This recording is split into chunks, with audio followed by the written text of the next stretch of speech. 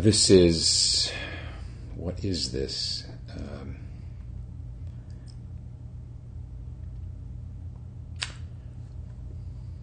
I think it's September. It is September 20th, I think. September 20th or 21st, the Sunday of fall equinox. And this will not be a feel-good Tay show because too many people are not feeling good. And I think it's time to acknowledge that in very, very direct way and to address the fact that many people think that our country and the world is unraveling.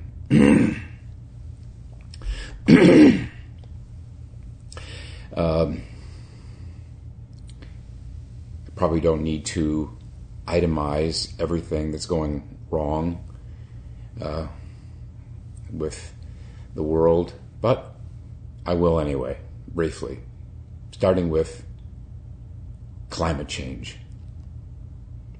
And in a way, you have to start with climate change because it is a matter of existence, our planet's existence, our own existence. Whether we can start to slow down the destruction. The pandemic, of course, the pandemic that has no real end in sight, that is causing so much fear and social isolation.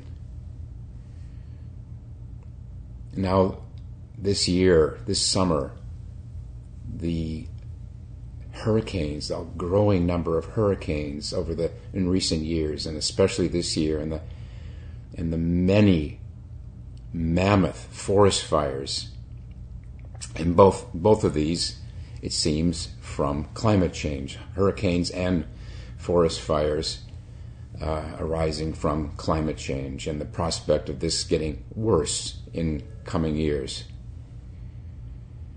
And then we've got widespread unemployment, poverty that's worse than ever, homelessness that's worse than ever,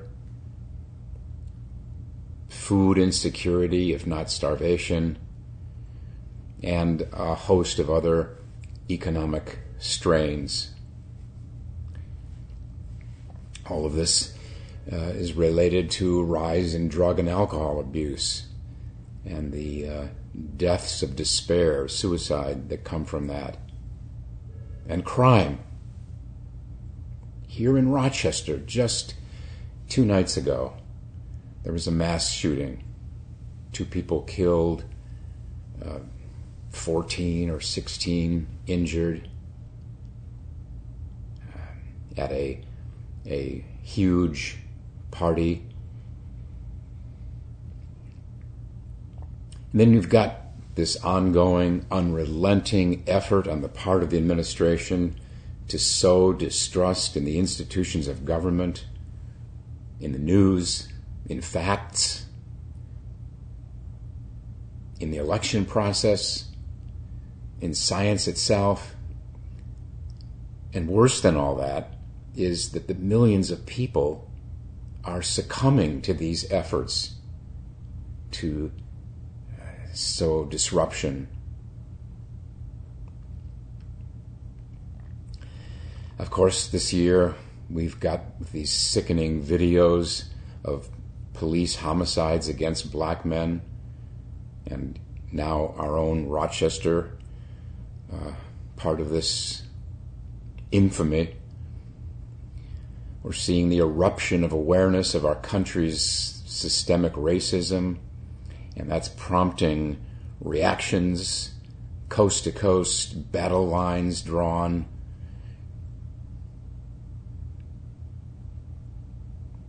And then to go on, what seems to be an eroding social fabric. I think of a growing plague of conspiracy theories, the worst probably being this utterly insane QAnon.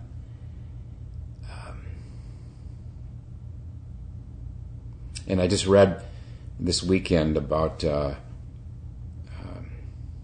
rumor mongering in Oregon that the forest fires there were started by shadowy leftist activists, Antifa and Black Lives Matter arsonists, supposedly.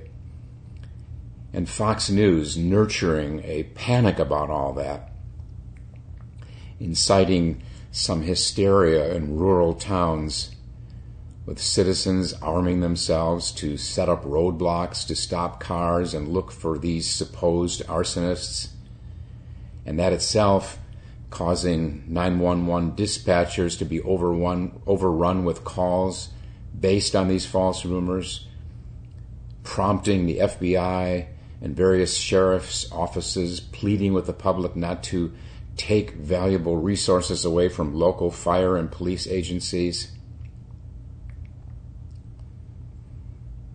And now, just when it may have seemed that things couldn't get any worse before Election Day, we have the death of Ruth Bader Ginsburg, which promises to further inflame our dysfunctional partisan divide.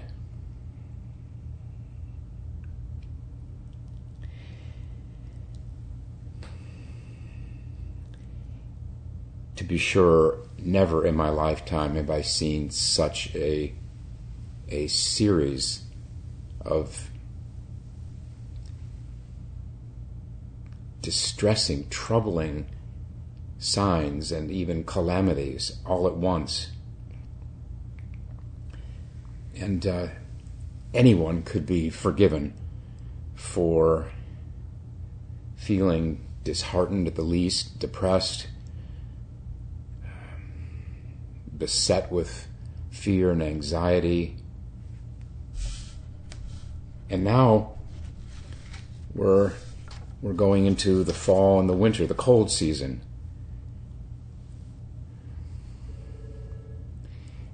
I'm sensing that a kind of foreboding is enveloping some people,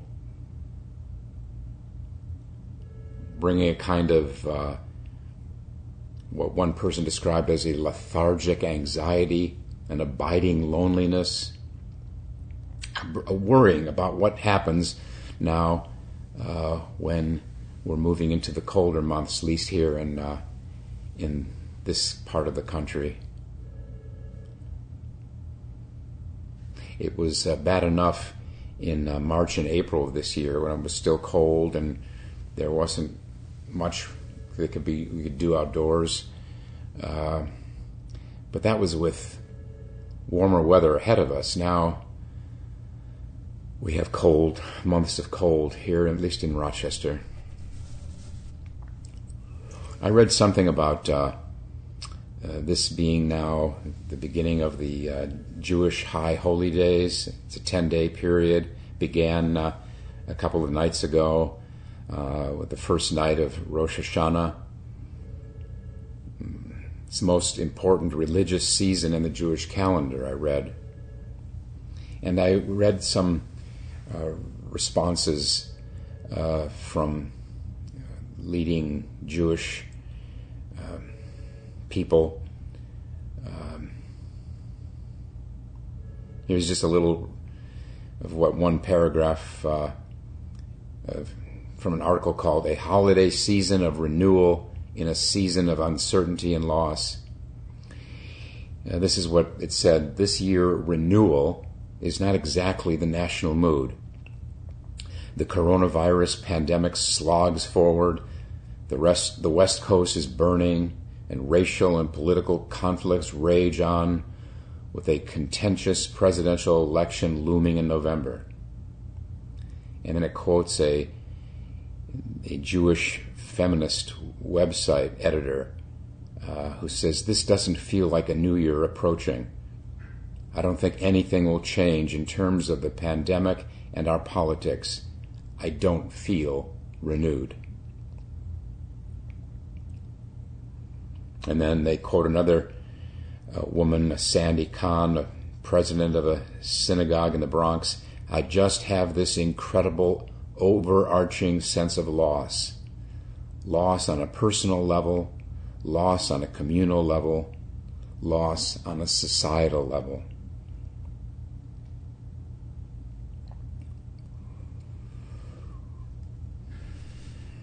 I'm going through all this at the risk of causing some listeners to feel even more disheartened, but I hope it doesn't have to work that way. That we're kind of all in the same boat. This is bad stuff. This is a rough time to be living through.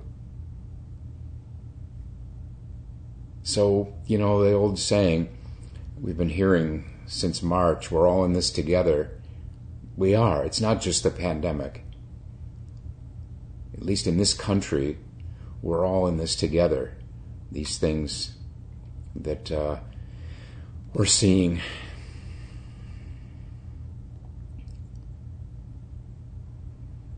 Here's a little more. This is from an article in the New York Times a few days ago, where based on interview of Bill Gates. The title is Gates Offers Grim Global Health Report and Some Optimism. The COVID-19 pandemic has set back public health efforts by years. This year's was unrelentingly grim. This coronavirus pandemic has scorched away years of work. More families are in dire poverty. Malnutrition is increasing. Far fewer children are getting immunized. Now, this article is addressing more of a global problems. Not since 1870 have so many countries been in recession at once. Between 1990 and 2020, the percentage of the world's population living in extreme poverty, which is now defined as living on less than $2 a day, shrank to less than 7% from 37%.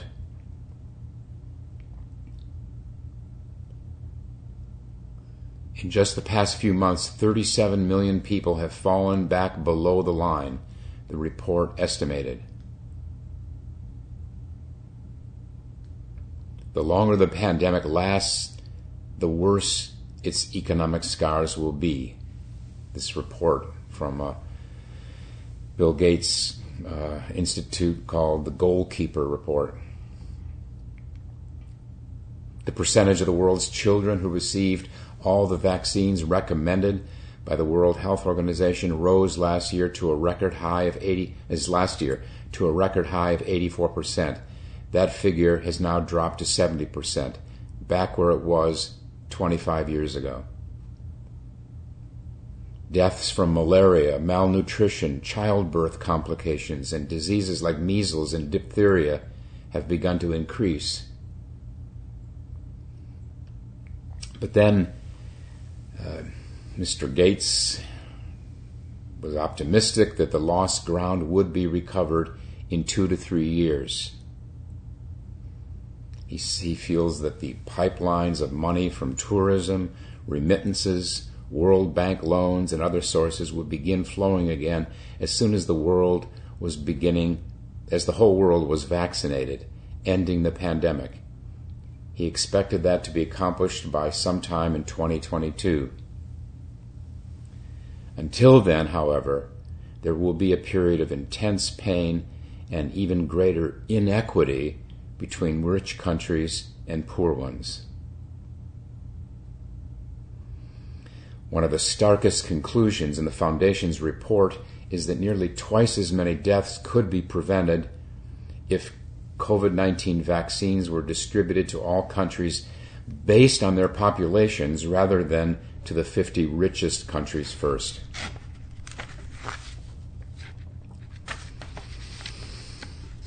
So, a very grim state we find ourselves in. And it does not help to pretend otherwise. If there's anything we need to respect in this teaching of the Dharma, it's the truth, without sugarcoating it.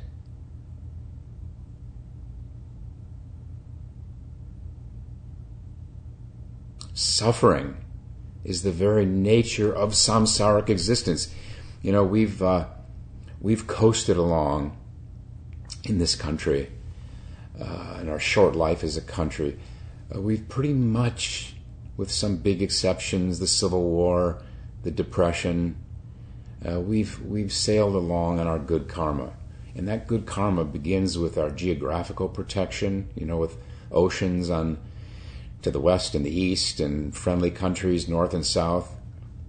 And we have enjoyed, I think it's fair to say, relative prosperity, that is, compared to other countries.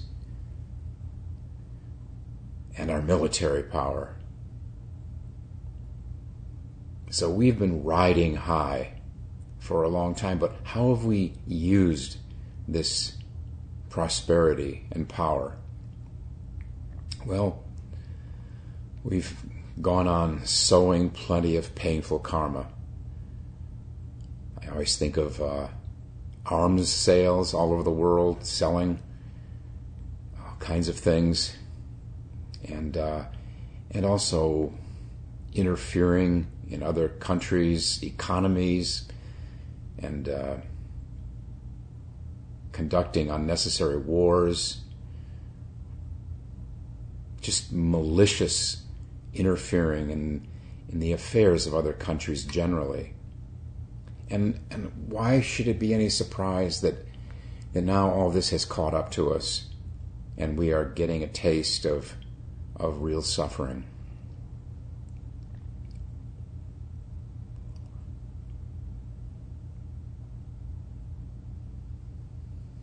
If we look back throughout history, we see this kind of suffering in some different forms, but we see in ancient China, for example, there were plagues, there was famine such as we have not yet experienced, civil wars raging for decades. Some of this went on in Japan and Korea in ancient times.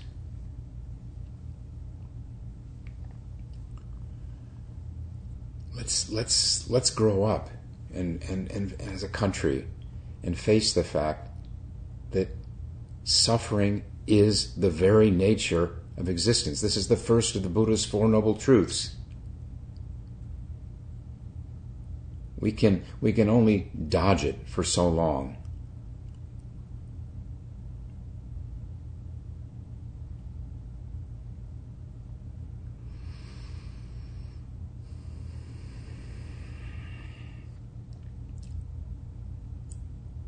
Now, there's no reason to think that things weren't... There's no reason to think that we're in this forever. Why would that be? That, too, is contrary to the Dharma. What are the three characteristics of existence? This is sort of the very heart of the Buddha's teaching. Suffering, the pervasiveness of suffering, impermanence, nothing lasts forever. So there it is. We can be sure that eventually things will change for the better. Hopefully later this year, in November, or next year, or the next year. Hopefully before some years have passed. But why rely on that? We can't rely on that. We can't rely on things getting better on a national or global level any more than we can rely on our own survival.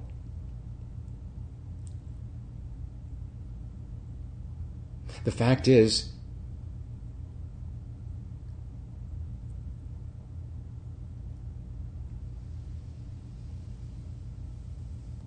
we will die. Every one of us. And there's no way out. Now, we've all been living with that.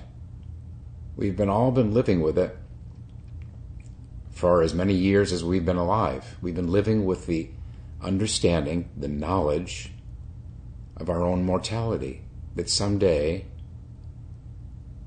we will no longer be. We will be separated from everyone and everything that we've loved.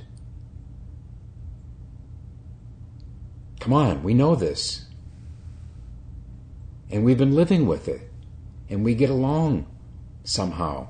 Well, maybe some of that coping is just denial. Just denying that we're going to die someday and that we don't know when we're going to die. The certainty of death and the uncertainty of the time of death. So it's nothing new. What we're seeing now is just an expansion of our own mortality. Empires fall. What empire, looking back in history, has ever not fallen eventually? As a country, we will fall someday. Hopefully not soon. Individually, each one of us will die. We don't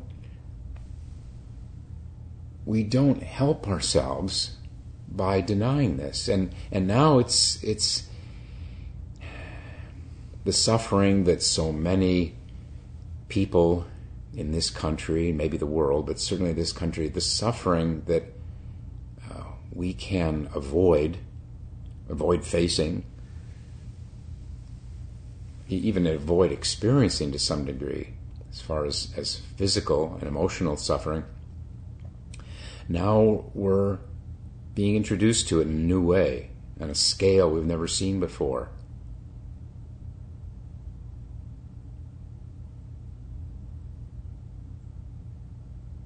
So, back to us, each one of us as an individual. And after all, a country, a nation, is just a collection of individuals.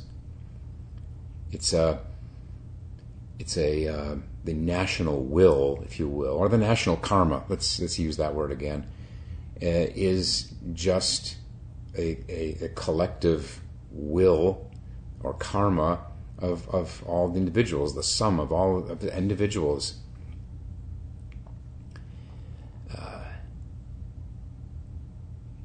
As individuals, even knowing that we're going to die, doesn't mean that we allow ourselves to sink into passive despair.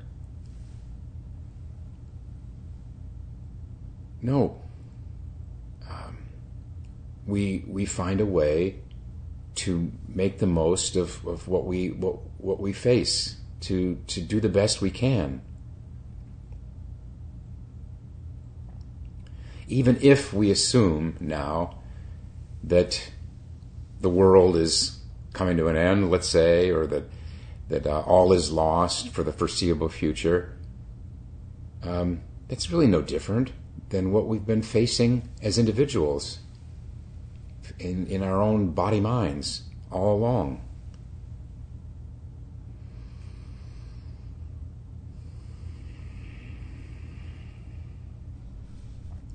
There's a koan in the Blue Cliff record. It's called Daizui's It Goes Along with Everything Else. And this is how it reads. A monk asked Daizui, when the conflagration at the end of the kalpa sweeps through and the great cosmos is destroyed, I wonder, is this one destroyed or not? Daizui said, it will be destroyed. The monk said, but will it be gone with everything else? You can imagine him just hoping he misunderstood Daizui. And then Daizui said, it will be gone with everything else.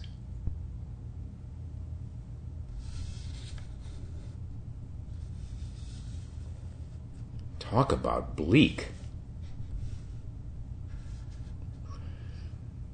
But to really probe this koan and resolve the koan does not leave you feeling bleak.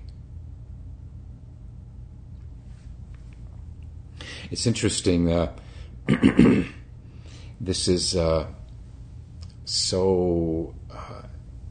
so contradicts an earlier koan, or another koan. This is one in the Mumonkan. It's just the verse, the last two lines of a verse in the Mumonkan, where Mumon says, "When the universe is annihilated, it remains indestructible." How to reconcile these two passages in koans? It remains indestructible, and it will be gone with everything else.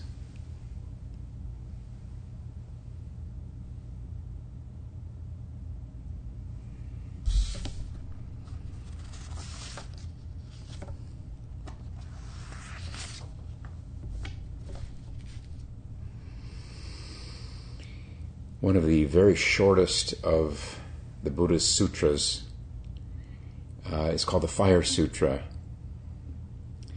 And the backstory is that a certain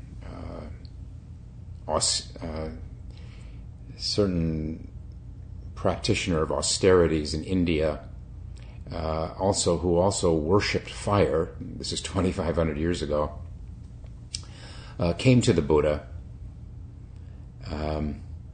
and the Buddha, I'll just make it short, and the Buddha said to him, "Everything is burning. The eye is burning. All the senses are burning. Thoughts are burning. They are burning with the fire of lust. There is anger, and there is ignorance, there is hatred. As long as the fire finds flammable things upon which it can feed, so long will it burn, and there will be birth and death, decay, grief, lamentation, suffering, despair, and sorrow." Again, just to comment here again, the first of the Four Noble Truths: suffering is pervasive. But then, the final part, considering this, the Buddha says, "A disciple of the Dharma will see the Four Noble Truths and walk in the Eightfold Path of holiness. He will become wary of his eye, wary of all his senses, wary of his thoughts. He will divest himself of passion and become free. He will be delivered from selfishness and attain the blessed state of nirvana." That's as much as I'm going to read from that very, even as it is, a very short sutra. Let me just comment, passion is such a buzzword these days. Everyone is trying to sell passion. What he means, of course, when he says divest oneself of passion is blind passion. Blind reactivity to things. The passion that just creates more suffering.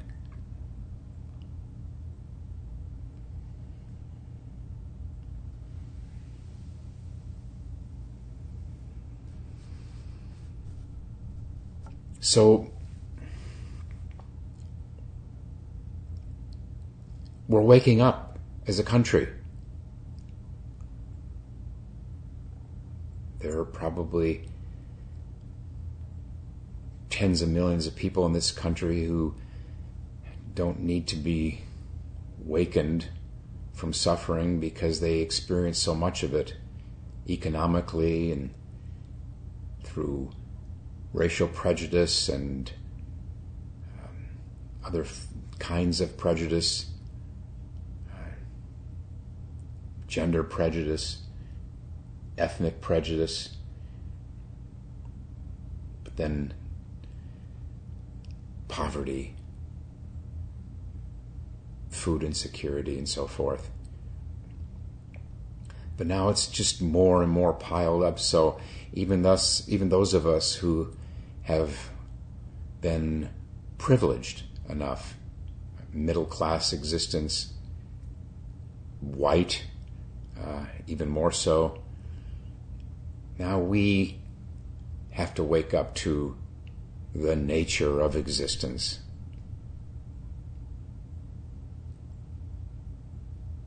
But again, this is no reason to give up. We provide for the future and for the present and for the past. We take care of things, and we live up to our bodhisattva vows by continuing to train the mind through Zazen. What does that mean? Training the mind in non-abiding, not clinging. That's what it all comes down to. That's what every form of Zen practice has in common. Koans, breath, shikantaza.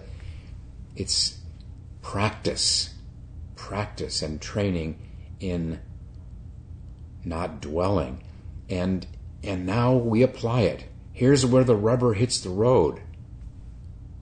When things are burning or in all kinds of ways all around us. Okay, now what do? Well, let's say what we don't do. We don't dwell in what might come. It's thoughts about the future. Morbid thoughts aren't going to help us, not going to help anyone. But even thoughts that, it'll get better. How much does that really help if we're looking ahead and hoping things will get better? I submit that it doesn't help. What helps is getting better and better at attending to what is. Just this.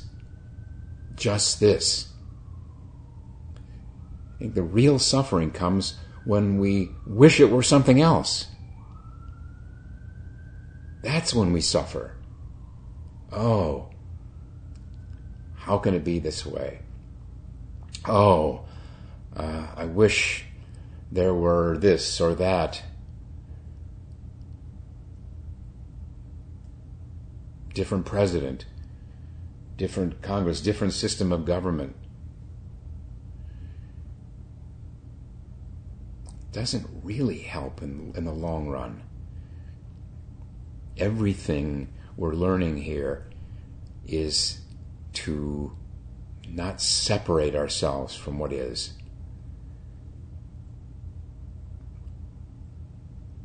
And we do that through Zazen, daily Zazen, serious Zazen. This doesn't mean that we can't also do active Zazen in social work or political work.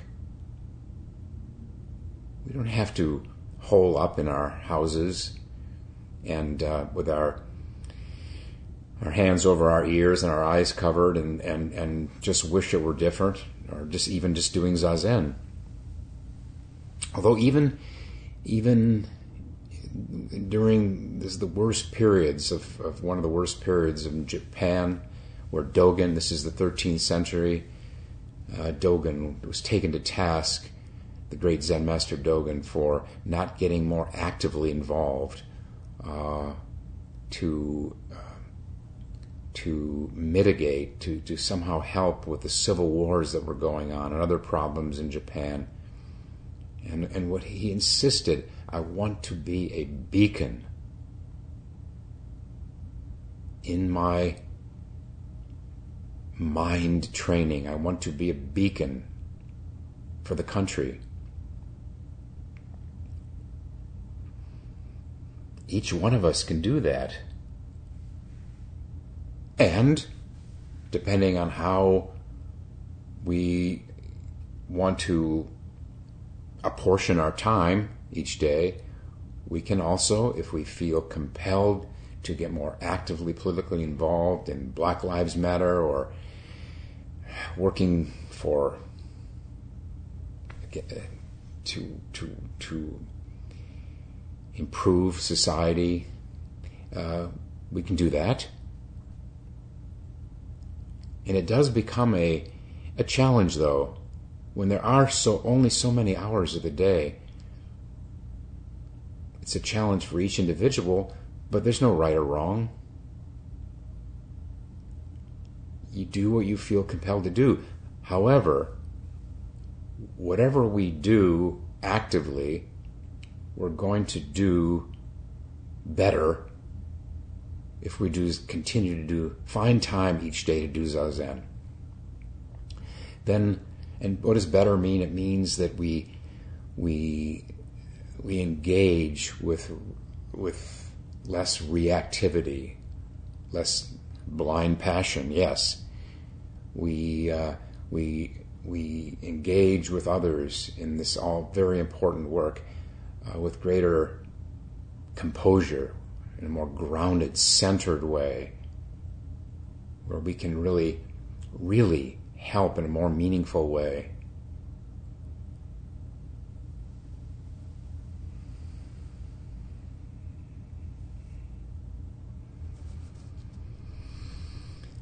Yes, these are trying times, and it's all the more so that we can't gather except online, by Zoom. But for those of you who haven't been participating in the daily sittings via Zoom, I urge you to do so whenever you can. It can make such a difference. Just daily sitting, not 10 minutes. Sure, that can help too, but it does help. 10 minutes, 5 minutes. But to sit for a full hour with 30, 40, 50, 60 other people in the morning, at night, or both, this has the power to completely transform how we see all of this suffering and all of these dangers. Our experience of the world is not determined primarily by the circumstances we find ourselves in. Our experience of the world is determined by the mind. So it is the most intelligent thing anyone can do is to practice, to work at training the mind, to not cling to either the negative or the positive, not cling to thoughts, but just find a way to move along with things as they are. This is the highest calling we can reach as human beings.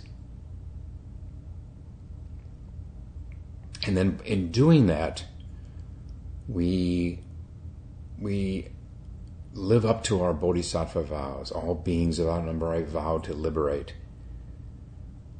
Whatever form that takes, whether it's actively or in politics and social movement now, or just in a more even deeper, more fundamental way, in the way that Dogen referred to, just as beacons of purification.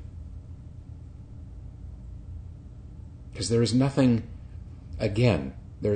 permanent about any state we find ourselves in. This will change. Of course it will change.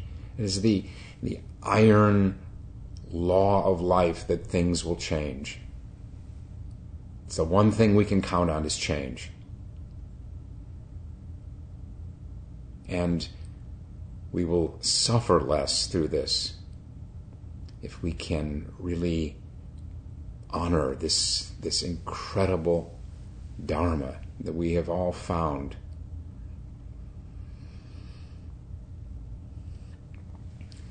I think I'll stop now and introduce the 4 vows.